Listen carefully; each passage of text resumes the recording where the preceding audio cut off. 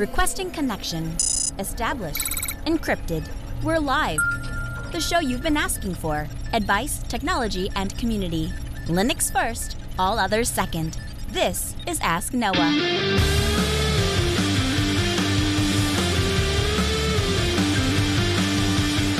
Live from Multispeed Technologies, the Ask Noah show starts right now. This is the show where we came to do all the things on Linux they said could be done and take your questions on how to do the same. The phone lines are open this hour. To be a part of the program, it is a free call, 1-855-450-NOAH. It's 1-855-450-6624, or send an email to live@asknoahshow.com. My name is Noah Chalaya. I am your host. Delighted to be here with you as another episode of the Ask Noah show kicks off this hour. Joining me is my co-host, Mr. Steve Evans. Welcome back, sir. Good evening, Noah. How's it going? It's going pretty good. How was your past few weeks been? Not too bad. I missed coming into the show. I like the regularity. I like the interaction with the audience and all that. But every once in a while, you got to step away for things that just happen to fall on a Tuesday. Absolutely. Well, now that you're back and you're here to help me tackle some things, how about we answer some questions? Let's do it. Our first email comes in from Jeremy. Jeremy writes in and says, "Hey guys, I wanted to get your opinion on an idea for a technology training service that I've come up with. Whilst on a morning walk, I had the idea of offering a customized technical training for building cloud infrastructure to include Kubernetes. Although I've encountered plenty of online recorded courses or 2 to 3 day in-person corporate trainings, I've never seen a business that offers a customized curriculum to the customer. I think this approach would provide a significant value to potential customers, as the client would prepare a list of questions for the class prior that they need to learn, and the instructor would then prepare the customized class. This could be a high-level or low-level technical know-how. Additionally, I think the user satisfaction and engagement would be higher than simply following a training template. I don't think this would be hard to sell at the value add. If someone can save days, weeks, or months figuring out how to implement an architecture, it would be a tremendous value to the company. What do you think? Feel free to tell me all the reasons it's not a good idea. Best, Jeremy. So let's start there, Steve. I tell everybody that's ever worked for me, your job is to tell me no. I have 10,000 ideas a minute. 9,999 of them are not worth doing. One of them is. So I need to know why I shouldn't do all of those ideas and why we might do the one out of every 10,000 that's good, kind of a deal, right? That's what that extra perspective gets you, is somebody else looking at the same situation and helping you understand something you didn't see. So what do you think Jeremy is missing here? Well, as the person who is often in charge of going in and telling clients, spreading knowledge to clients, I can tell you that they're not going to send you questions ahead of time. I guarantee it. You might get one or two. Yeah, they might not know, but honestly, even if they do know, you might get one or two clients. But I tell you, it doesn't matter whether it's $1,000 or $10,000 or $100,000 on the line. Even when you say, we need these questions before we start, or everybody's twiddling their thumbs and there's 8 of you, it doesn't matter. That you'll have a hard time getting the pre-engagement that you're hoping for. Even in training, that will be that way. I think that you'll also struggle to make this in a meaningful way for yourself if you're going to truly customize. If you're just talking about slotting in modules, like if you make your curriculum such that you have different modules available and the customers can pick which modules they want to go and learn about. For example, I don't know, you want to learn about Python, but you don't want to do Fast API, you want to do Django or anything else. Like if you have that ability to slot things in, sure. I would be curious to see this idea of more fleshed out, because maybe I'm missing something. What do you think, Noah? So when I think about the experience that I have going into companies, here's a model that plays out way more often than it should. Hey, we need to get our heads wrapped around this new piece of technology. Great. Let's send some people to training. The company of the project that we're looking to get our head wrapped around has training for $2,000 and 3 days. We can send people and they will get trained. Best case scenario, what I typically see is, oh, that's great. Let's take 5 or 6 of the senior people and send them to the training course. They can go back and share with everybody else what they know. Well, that might sound good and look good on paper, but the reality is it never works out, practically speaking. What ends up happening is those 5 or 6 people come back mostly competent, but again, understanding that oftentimes if they're going to get training on a thing, it's because they didn't have a tremendous amount of experience going into it. So coming back out of it, they weren't necessarily prepared to take in all the information like a fire hose. So maybe let's say they've lost, I don't know, I'm going to make up a number, 20% of the stuff. So they went there, they got presented 100% of it, they come back with 80 of it. Not trained technical instructors with subject matter that they're not overly familiar with, fresh in their mind after a few days of being at a training course, is not going to make an effective instructor for the rest of your team. So then what ends up happening is these guys are getting 80% is the best. Likely it's dropping off to that 50%, 40% maybe. And oh, by the way, because the people that went to the thing don't have a complete understanding of it, they're largely just parroting what they heard. Oftentimes there's going to be things that they'll ask a question, how does that work? I don't really know. Or if they know they're uncomfortable with it, they'll just skip over it entirely. I see that a lot. Probably more often, that's best case scenario, probably more often than that, what I see is, oh yeah, I got to learn that. Okay, I'll tell you what we'll do. We'll have Jim go figure it out on his own, or maybe we'll allocate some time, and then Jim, you teach the rest of the people. Now you literally have a situation where the blind's leading the blind. So there are two lessons there. The first is, it is almost always more economical to send people to the proper training. And these days more than ever with things like Linux Academy and VTC.com and instructors that will literally come to your facility and do training there, I would tell you there's less of a reason to shun proper training. And if you want people to be competent, go get them the training in the systems that you're using, because it's going to be less expensive for you in the long run. All of that, we kind of park that in our mind. So now let's take a look at Jeremy's model. So Jeremy's model is, can I custom build training courses? Is there a market for that? You bet there is. There is corporate environments that will bring technical people in to train their employees on a specific thing. And so if that's your goal, to say I'm going to write course material for those people or present it, I think you can make a business model of that all day long.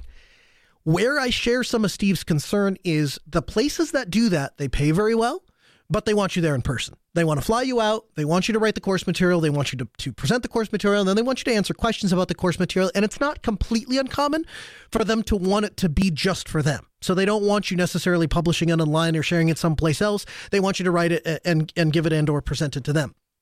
So where I share Steve's concern is, I think if you were trying to do that in like he said, like a modular form where you've got the different things and you just pull the Legos out where you need them, I think that model works.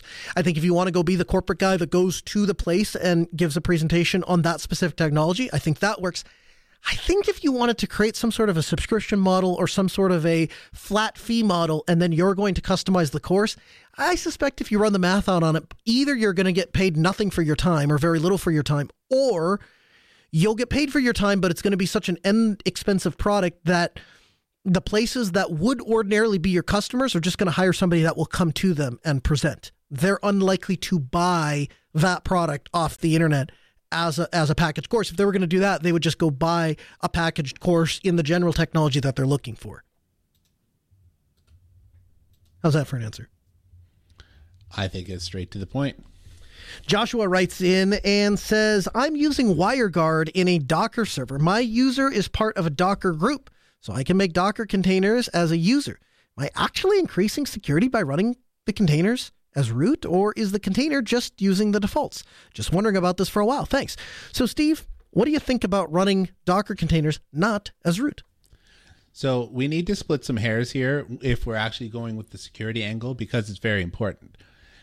So Joshua writes in and is asking about his specific user because he's put his user in the Docker group. That doesn't mean the containers are not running as root. It means that a user can use the Docker daemon to create containers. That's not the same thing as running the daemon as not root. Why is this important? Because if you're talking about protecting the host and there's some vulnerability in the container, if all you've done is add your user to the Docker group, the container is still running on top of a daemon that is running as root. So if somebody does something bad to the container and is able to break out, they break out in a daemon that has root privilege on your box. Now, There's a separate way to do this inside of Docker where you can make the Docker daemon itself, so the thing that spins up the containers, be run as a non-root user, and that will provide you a level of security. So I guess it depends on what you're actually trying to achieve. In kind of talking in the pre-show, one of the producers had brought up the idea that, well, if you do something like pass in the Docker socket to the container, you're not going to prevent people from doing something from one container to another container.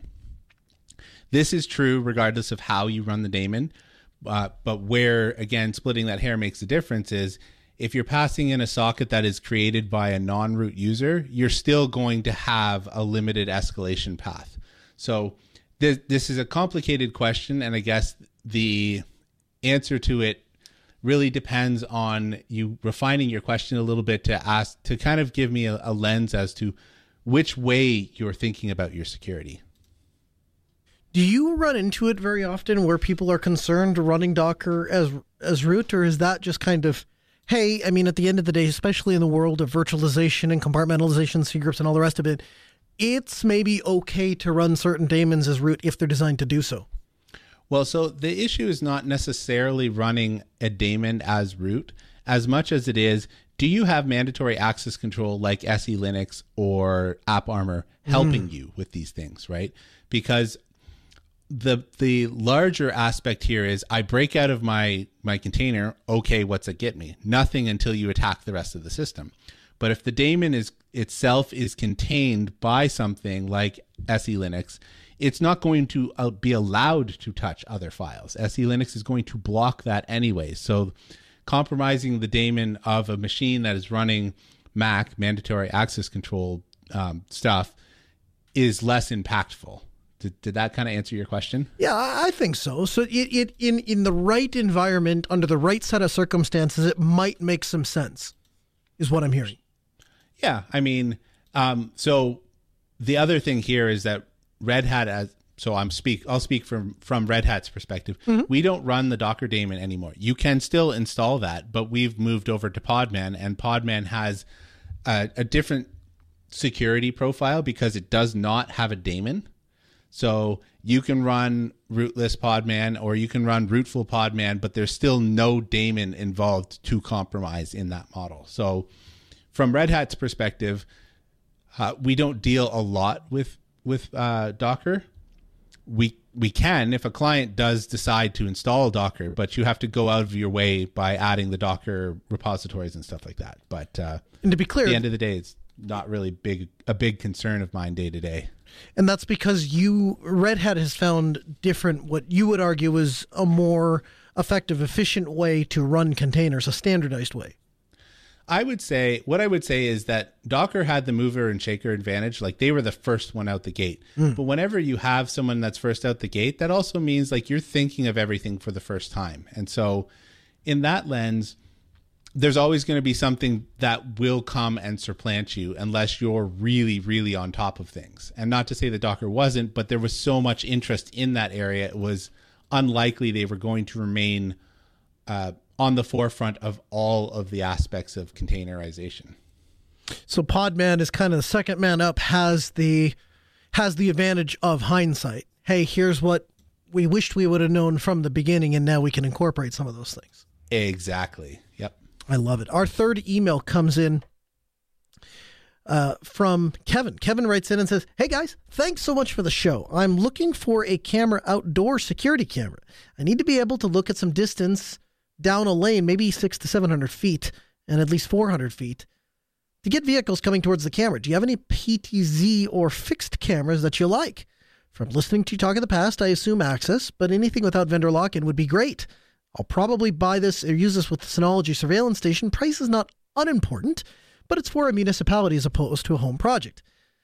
So he's got another question, which we'll get to in a second, but I guess to start, what were you using for a PTZ camera and do you like it? I use the Reolink stuff, specifically the ones that have the built-in, like made with PoE in mind, because they have a different level of customer that they designed for. And I really like that. I have not tested it at that level of distance. I'm not exactly sure. I know that they definitely have ones that have significant zoom. I have not had personal experience with it. What would you do? So one of the things I would draw this person's attention to is the Axis product selector. So if you, and I'll have a link for you in the show notes, but if you Google Axis product selector, it will take you to basically a thing that says find products and you click on that, and then it'll just ask you questions. And so you can, I'm trying to find the exact thing. Lens calculator. This is what I was looking for. So click on the lens calculator and it will ask you, hey, I want to find a camera. And so if you pick a camera and you pick a resolution, then you can, they effectively divide it into 4 categories. Detect, in other words, something is there. Might be a beach ball, might be a person, might be a kid, might be a dog, don't know, but there's something there. Okay, detect. The second is observe. Okay, there's a beach ball there and it's rolling, or there's a beach ball there and it's bouncing. I don't know if it's a beach ball, I don't know if it's a person, I don't know if it's a kid. Hopefully it's not a kid because it's bouncing, but I can tell, I can observe this is what's happening. Recognize, definitely a beach ball, definitely a child, definitely an adult, definitely a car. And then finally, identify. Oh, that's Rob. Oh, that's Susie, right? So oftentimes I will do this with the client sitting in front of me. So if you're doing it for a municipality, you're buying it for your own city, your own municipality, you might, bring it to your board or whoever it is that's paying for it and say, what are your expectations here? With the lens tool, what you can do is you can say, hey, so I'm looking. So he said he wanted to go 400 feet. So they do distance in meters. So 400 feet divided by 3 is like, okay, so if I did 30 meters, or I'm sorry, I can't do math on the air. So like 100 meters roughly, is that right? 133 meters. So if I do 130, wow, that's a ways out there. So you'd have to go through and look and see what specific camera is there. But then you can tell, like, hey, at 25 pixels per meter, you'll be able to detect. At 63 pixels per meter, you'll be able to observe. At 125 pixels per meter, you'll be able to recognize, and then at 250 pixels per meter, you'll be able to identify. So if you slide the little slider for the distance all the way up to 250, you can take any camera from Axis's lineup, and it will show you a mock image of what you'll be able to see. Oh, that looks like a pixelated pile of gobbledygook. That won't be useful. Or, oh man, I can see the whites in her eyes. We know that the redcoats are about to attack, and you can make your decision from there. So highly recommend that. I'll put a link for the product selector and the lens calculator in the show notes, and you can take a look at that. I think that will be a really great tool. That's how I would choose what specific camera to use. And then once you find the model that you want, there's no law that says you have to buy it new. So if it's outside of your price range, go on eBay and throw that model in there and see if you can find a better deal on one. Second question for Kevin comes in and says, I have another question. I'm looking for the following thermostat room control. I'm looking for something that's Ethernet connected, preferably PoE, operates on BACnet with an MSTP connection, customizable touchscreen, programmable occupancy sensor, and temperature sensor or thermostat. Maybe in your commercial IT automation wanderings, you've come across such a thing. So we'll start here. Steve, if you were to build something like this from scratch, what would that look like? It would be a lot of DIY stuff, just because the requirements for Ethernet, like especially power over Ethernet, that's not super common as far as I have seen anyways. And it's much easier to get a customizable, programmable touchscreen if you're doing it yourself. Like there's the Nextion people make screens that I've bought before that you can do this with and stuff. It's a difficult problem because you're talking about how would you control it? If you're asking how I would do it, I would probably put a device on my HVAC and then use something like Home Assistant or actually Home Assistant, and then just have my front end thermostat just be a dummy terminal for talking to Home Assistant. But yeah, what would you do? So I think there's a couple of options here. I think the first option is you could go. So he asks specifically about commercial. So we'll start at the top, we'll work our way backwards. So in very large facilities that have a lot of HVAC and have to communicate with a number of different things, or HVAC is just one part of the overall building performance. And so you have to be able to track when things are coming on, track maintenance schedules, tie into different things, that sort of thing. The most common thing I've seen is Johnson Controls. Johnson Controls will operate boiler systems. They'll operate geothermal. They'll operate heat pumps. They'll operate, well, I guess geothermal is kind of a heat pump, but you get the idea. Forced air, whatever it is, Johnson Controls has a way to control it. The downsides to Johnson Control, it's extremely proprietary. It's extremely Windows-centric, and their rates are very expensive. So when you want to tie into something, this is absolutely no word of a lie, right hand to God, we're trying to tie into a fire alarm control panel that Johnson Controls have put in. And so we ran the wire from the door access control system to their conduit. I don't remember if we dropped it into their conduit. I'm guessing not. I'm guessing it was just coiled up. But so they had to drop it through a tube that was already there. That was like, 10 feet in the air. And then plug 2 wires of closed contacts into a circuit board.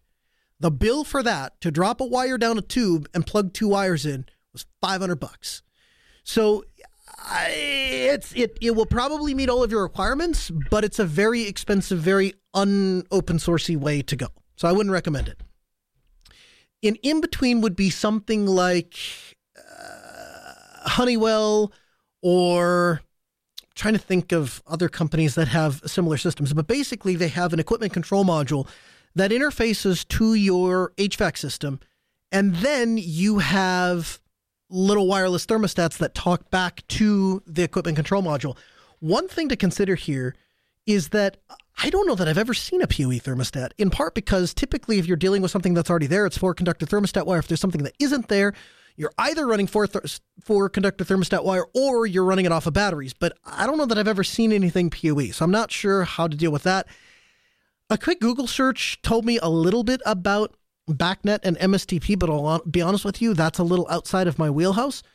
So if I woke up in your shoes, I would either look at something like the Viasat if you wanted to go the Home Assistant route, and then you can get all sorts of manner of temperature sensors, or you could go with a more out-of-the-box solutions like Honeywell RedLink, which is absolutely appropriate in a commercial environment, absolutely allows you to do individual zones, individual thermostats, individual temperature settings, and allows you to use the touchscreen. So I think it'll check all of your boxes.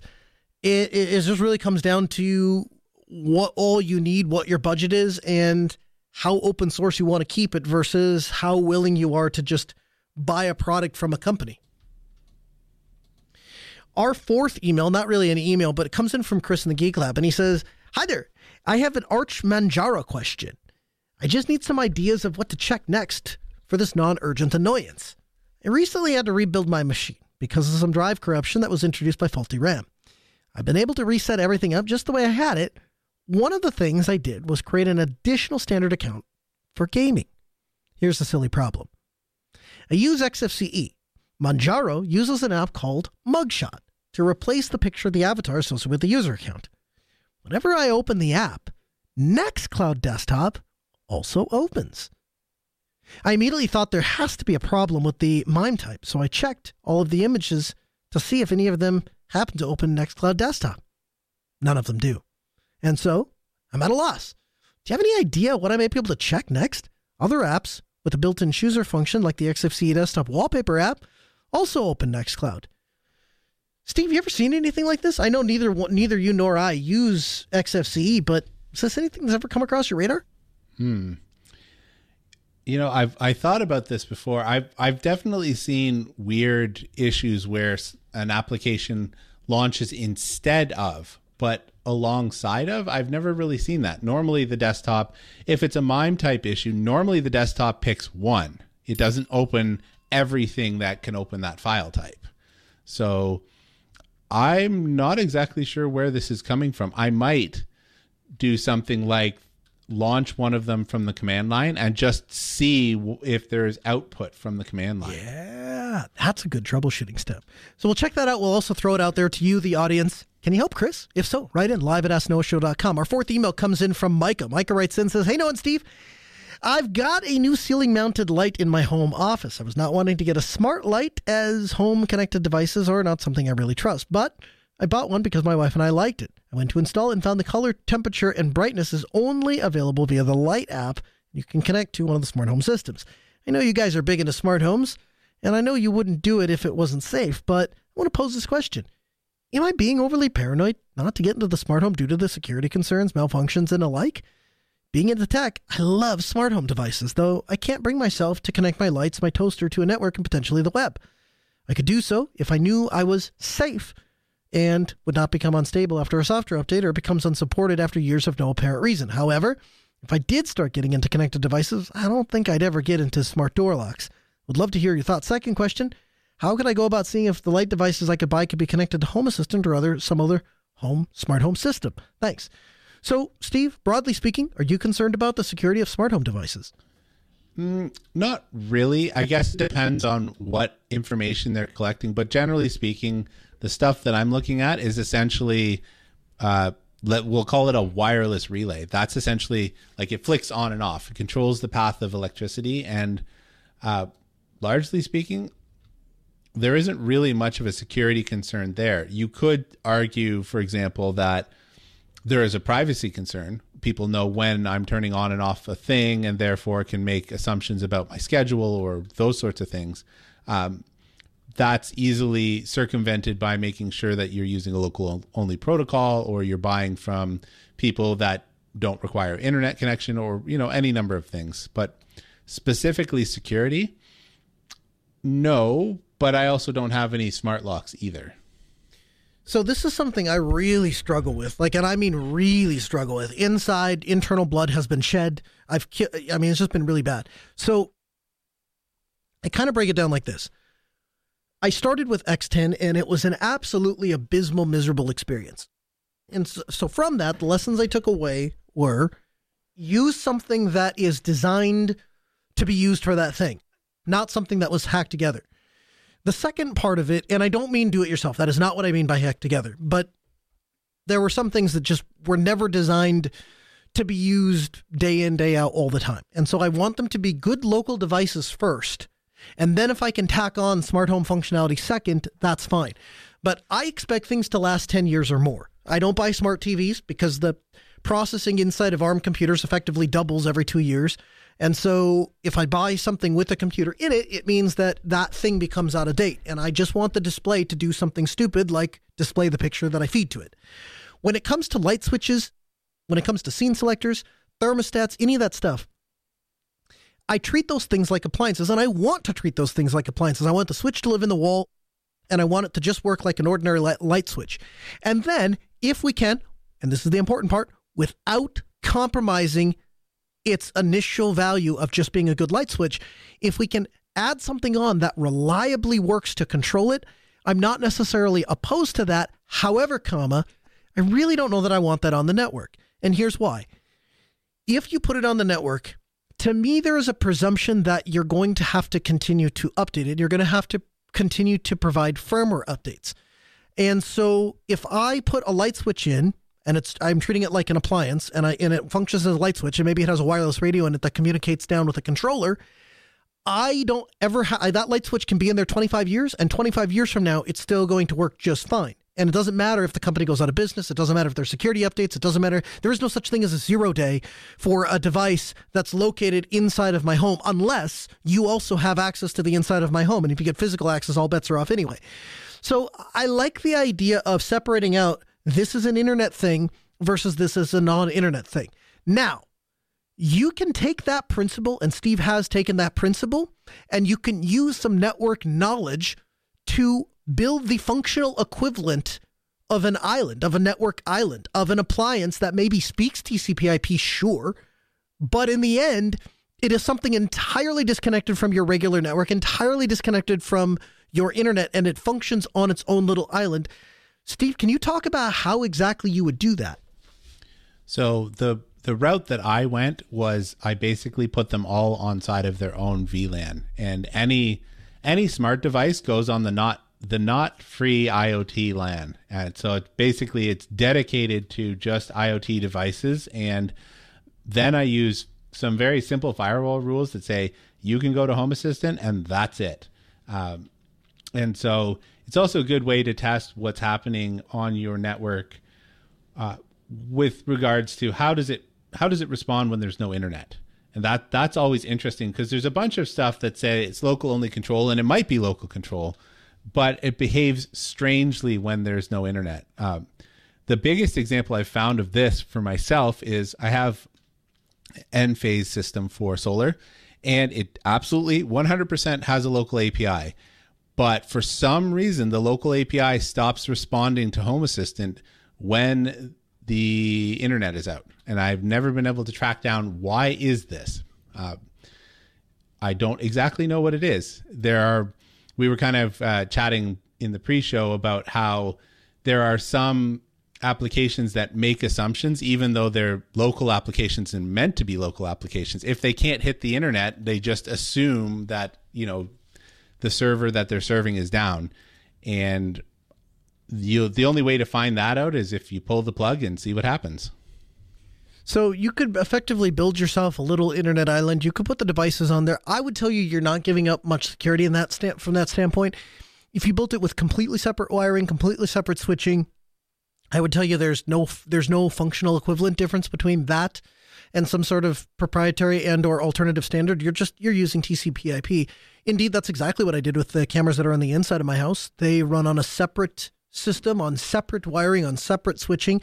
And the rationale for that is just that there's no way that I can accidentally fat finger a switch port configuration and accidentally drop something onto the internet or accidentally do it, none of that. The other way that you could approach this, separate everything out, build it on a separate network, and then put new NICs on your Home Assistant device. So one NIC has an IP address and it talks to all of the devices on the automation network. The other NIC is on your traditional network, has access to the internet, allows you to VPN control the things, get to it from the smartphone app, all of those things. Any objection to that idea, Steve? Not really. There is some level of understanding that you have to have, though, because if you've got a multi-home system and they both have default routes, the system can get confused. So there is some level of understanding you have to have of networking even to do something like that. 100%. From the Linux Newswire newsroom, this is the Week in Review with JT. For the week of February 25th, 2024, here's the Linux and open source news. Mozilla Firefox 123 is now available for download. The DAW, our door, has released version 8.4. Raw Therapy 5.10 is now available. Sway 1.9 is out. TinyCore 15 has been released. Elizabeth Figuera, a developer with CodeWeavers, has posted a patch as an RFC to the Linux kernel mailing list regarding a new driver for implementing Windows NT synchronization primitive directly into the Linux kernel. She showed games running better with an average improvement rate ranging from 50 to 150% when using the new driver compared to not using it. In other game news, Valve releases Steam Audio as open source. The Steam Audio SDK, including all of its plugins, are now covered under the Apache 2 license. Canonical has released Ubuntu 2204.4 LTS images, which now include the Linux 6.5 kernel. In hardware news, the LibreBoot open source BIOS UEFI firmware has added more hardware support. In security news, cybercriminals are weaponizing an open source SSH snake tool for network attacks. In open source AI news, Google has unveiled a new family of open source AI models called Gemma to take on Meta and others.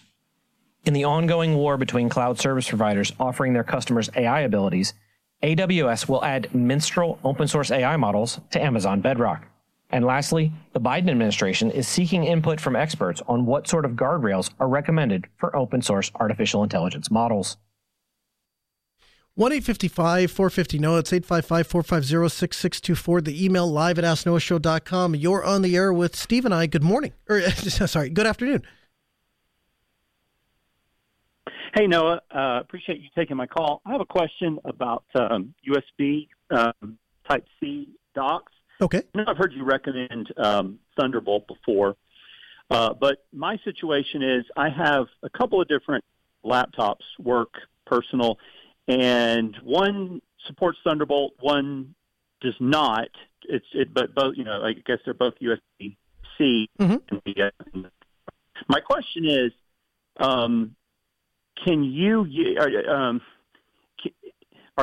is there a dock that works both ways, like a USB-C dock? Would it work with both Thunderbolt and, non-Thunderbolt USB-C? And is there any concern about mixing and matching, particularly, for example, if you have like a power, if you get power through your USB-C, are there any compatibility issues there? Great question. So about 4 years ago, because it was right when we entered COVID. Prior to that, I had an incredibly powerful, very nice desktop. And all of a sudden, I found myself working at home, and I got used to day in and day out working off of my desktop. And when I went to go back to work post-COVID, I realized I don't really want to go back to working out of hotel rooms and working off of a 13-inch laptop after having my nice big dual 27-inch displays at my house. And so I started down the path of developing what I called minimum viable battle station, or a docking system that I could fit into effectively a Pelican case and take with me when I went to hotels and client sites and all the rest of it. Why am I telling you this? So I largely made the migration from a desktop to only Thunderbolt or dockable devices. And so I reconfigured my downstairs setup to, instead of connecting to my desktop, having a Thunderbolt dock. And that way I could plug my laptop in and it would transform into a desktop, but I had all of the comforts of home. And when I took MVPS out to a client side, I could set it back up and I had a functional equivalent. So your question is, if you want to do that, if you want to standardize docking, how do you do that if you've got one computer that has Thunderbolt and one computer that does not, even if it has Type-C? So Type-C might be one of the most confusing technical things we've ever invented. USB-C or Type-C is really what they're referring to as the connector itself. Behind the connector, you can have all manner of things. I suppose the best is a Thunderbolt controller. And a Thunderbolt controller, the best way to think about that is it's tied directly to the PCI bus. So it is the functional equivalent of putting in a PCI card into your laptop. And so what you get out of that is when you're plugging into the display port or the USB port or the Thunderbolt port, you're driving into the PCI bus. And so there you have virtually an unlimited bandwidth. It's not unlimited, it's like 40 gigabits, but virtually unlimited into the pathway into the system bus. It would be the modern day equivalent of PCMCIA or the little docking connector on the bottom of the laptops. With the advent of the latest rendition of Thunderbolt or the USB 4 spec, it is backwards compatible with USB. So if you bought a Thunderbolt 2 or 3 dock, it may or may not work. But with the Thunderbolt 4 docks, you can buy a Thunderbolt 4 dock, and if you plug it into a device that has a Thunderbolt controller, you get Thunderbolt and it functions how you would think. If instead you plug that dock into a device that has a USB port in it, it doesn't have Thunderbolt. Typically what you'll have is either just USB, or you'll have sometimes a USB and display port sitting behind the USB-C connector. If you plug a Thunderbolt 4 dock into one of those computers, it will still work. Your displays will come up, network will work. You asked about power delivery. Power delivery will more often than not work. The only thing you have to be aware of is you are now channeling all of those resources through the system's USB bus. So if you're driving 2 displays and a couple of mice and a keyboard and maybe a USB printer and a USB webcam and maybe you got some USB speakers, just remember you're driving all of that through the USB bus on the laptop if it doesn't have Thunderbolt. So there might be a performance issue or you might see a little bit of stutter, but largely the dock that I have at my home, I have used it with Chromebooks and it works just fine. Okay, so it's not much risk of mixing and matching and causing any damage or any problem. No. Sounds like things may not work properly, kind of depending on whether it was designed for Thunderbolt or not. Correct. But sounds like the best option, or sounds like you're saying the most sort of cross-compatible option is Thunderbolt 4. Right. So strictly answering your question, the most compatible option is going to just be a USB dock, right? So Anker makes a dock that does not support Thunderbolt. It is purely USB. So if you plug it into a Thunderbolt device, it isn't going to try to negotiate Thunderbolt. It can't negotiate Thunderbolt. It's just going to use that Thunderbolt port as a USB port. It'll connect to the laptop's USB port. So that is by far and away the most surefire, works on every device, that kind of thing, right? Where I would encourage you to buy the Thunderbolt 4 dock is when Thunderbolt is available, presuming that your Thunderbolt controller works and is compatible and all those sorts of things, you'll get far better performance. So my suggestion, buy a Thunderbolt 4 dock, which will cost easily 10 times the cost of a USB dock. I think the Anker USB-C docks are like $35-40. I think the USB 4 docks start at like $300 and go up from there. So it's going to cost you significantly more, but I wager to say in the long run, you'll be happier with it. Okay, so I think the Thunderbolt, you're saying that the Thunderbolt, the advantage is getting into the actual PC bus, but if you are using a non-Thunderbolt dock or product, it still works. It's just going over the USB bus, and that's where the performance concerns come into play. Exactly. Do I have that? You have it exactly right? Correct. Steve, am I missing anything? Excellent. Nope, that was pretty concise. Anything else we can help you with? Thank you very much. I appreciate that. Yeah, I appreciate the call. 855-450-NOAH. That's 855-450-6624. The email, live@asknoahshow.com. So one of the things that I got into a project, and Steve, this is something I've been kind of excited to talk to you about. So I get approached by a potential client, and he says to me, I have this very unique business in which I sit on the Canadian-U.S. border.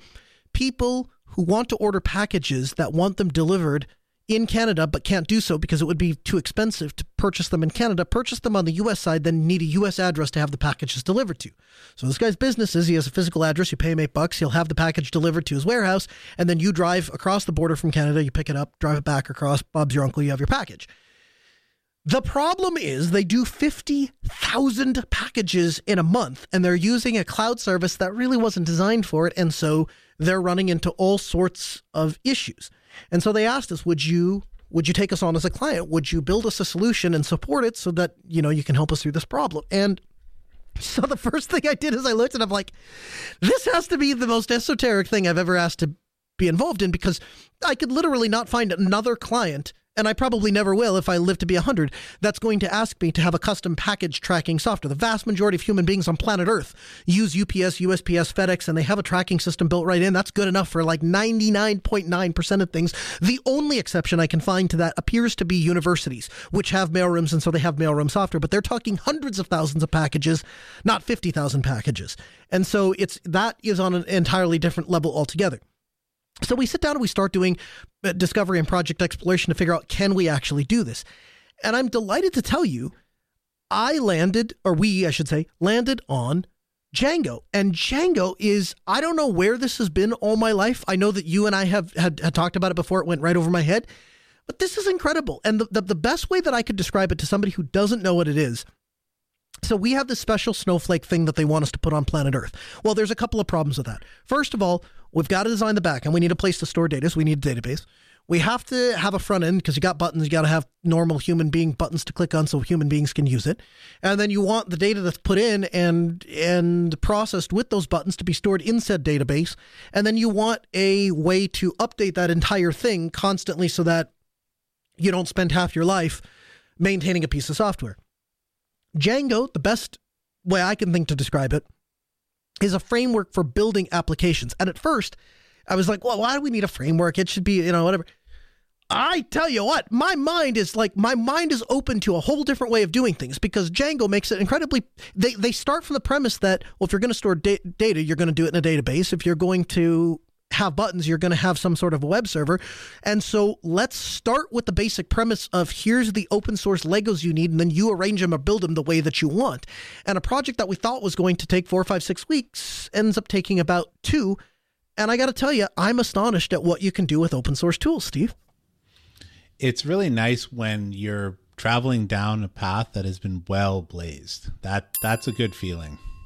Yeah. And an entire community, like, again, I am not a software developer. I'm not the guy that you want writing software for you at all. So there's a reason that we hire software engineers to come in and do this sort of thing, is it's just not my forte. However, as I'm watching this and as I'm kind of getting my head wrapped around how this works, I'm functional with Python. I can function with Python. I've played with Flask to get it up and running, but the internet lingo, as it were, is The batteries just aren't included in that model. And so it's fitting a round peg in a square hole. Does it function? Yes, it functions. Is it practical? Yes, it's practical. Does it work? Sure, it works. Could you use it in production? 100% you can, and people do.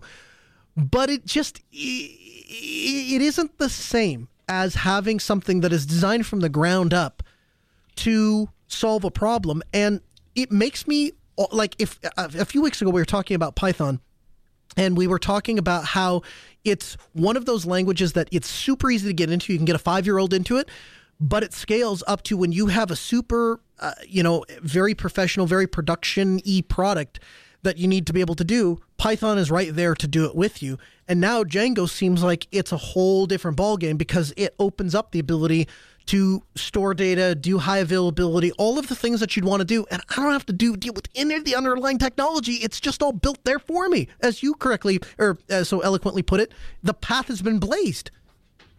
Yeah, I mean, that's ultimately what's really good about frameworks like Django is that they lift off the majority use case off of your shoulders.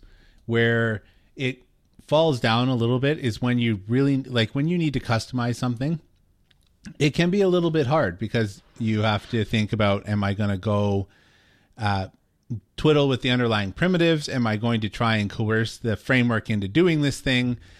Frameworks are really good at handling, I'd say, the 80% majority use case.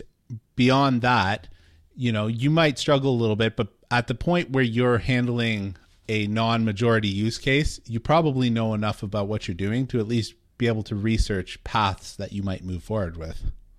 So I'll have a link in the show notes to onceamaintainer.substack.com. And in it is an interview with the maintainer for Django. And he kind of digs into the advantages of it and kind of where it was in its early days and the benefits that it provided. But I guess my plea to you, if you're listening to this, particularly if you're not a developer, but like me, have a desire to see developer-y things become available and more accessible to people, stuff like Django and Ruby on Rails, but stuff like Django makes it approachable for less, I don't know what the word is, but maybe less experienced programmers to be able to go in and get something off the ground. Day one, we had an authentication agent. You go and you click log in, you type a username and password, and you're able to log in. Like, that alone is like, man, we'd have to build all that from scratch. And no, it's more or less there. It's the best way I can describe it. It's like an adult erector set, and you pick the pieces that you want and you plug them together and put them in, and then you apply your knowledge of Python and WebAssembly. But like, it allows you to get all of that off the ground, and I'm just blown away. And I guess the point I want to drive home here is I'm really grateful to all of the people that allow me to stand on top of their shoulders, because I mean, I can't be any more honest than this. This is what just wouldn't be possible without open source. You just couldn't do it another way.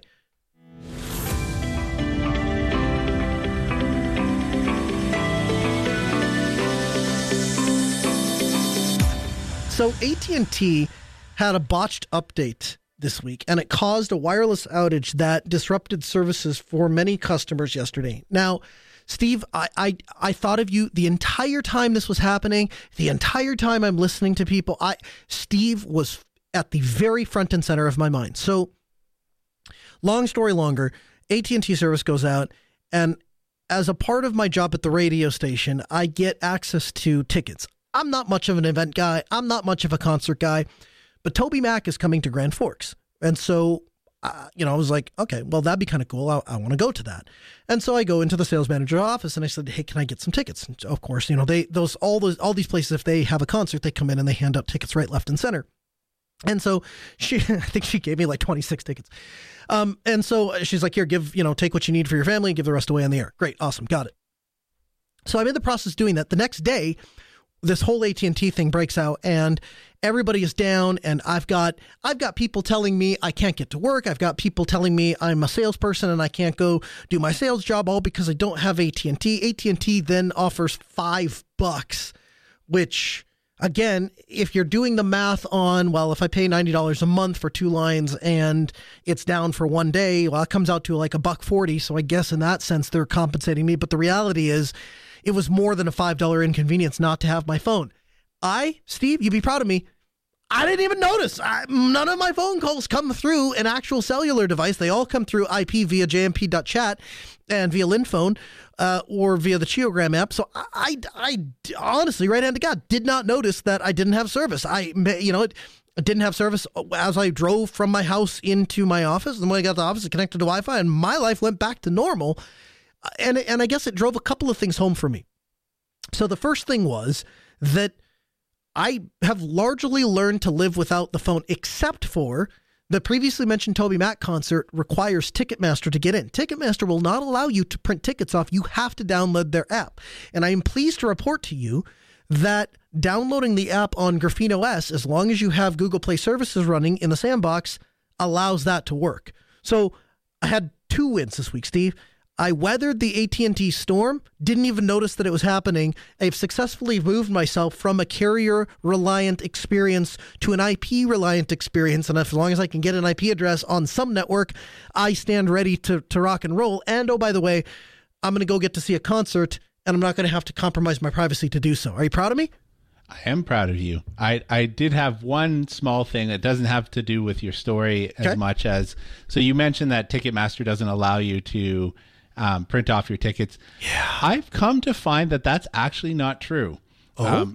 So it's beholden to the person that is running the venue and the concert. So I went to, last Tuesday, I went to an event here in my local city run by Ticketmaster, but there was an option to pick up the tickets at will call. Wow. Okay. Well, our event venue must checking suck. Through. Our event venue must suck because I didn't see that option. In fact, it specifically says you. I suppose. Well, here. So as I'm reading through this again, so it does say if you're having trouble with the smartphone app, you can go see somebody at the box office. Maybe they will say, "Oh, it doesn't work" or whatever, and we can print them out. Maybe. Well, I guess what I mean is it's not the venue; it's the person at the venue. So or the concert at the venue. We've been to this same venue with exactly your experience before. We talked about how I skirted the rules because my wife is tethered to her phone, so we just use that, right? But this very same venue with a different person at the venue had a will call option. I got to tell you, Steve, I don't like this. I don't like this one iota, not any bit at all. And if it really came down to it, if I couldn't have done it on Graphene OS, I would have sacrificed going to the concert. I really would have, because this is a hill I'm willing to die on, and there's no getting me off of it. And the further that we get down this electronic passport and ability and credentialed and all those other things, the further we get down that road, the more nope, I'm out. I just can't do it. And so I'll use pen and paper. I will use my laptop. If I can do it on a privacy-respecting OS, maybe. If it's convenient to me, maybe I will capitulate. But then past that, I'm out on phones. I'm not doing it. It's just not going to be my thing. I'm proud of you. I figured you would be. So that was my open source win for the week. If you have an open source win, I'd love to hear from you live at AskNoahShow.com. The show only works if you write in and ask your questions or give us a call live on the air at 855-450-NOAH. You can also join us in the Mumble Room, mumble.minddrip1.com. The music in our ears, hey, it means we're out of time, but the entire show is recorded and available to you at podcast.asknoahshow.com, as well as all the other shows we've done, as well as the show notes. They give you access to a bunch of things that we didn't have time to get to in the show. You can find those at podcast.asknoahshow.com. We're back next Tuesday at 6 p.m. Central. AskNoahShow.com.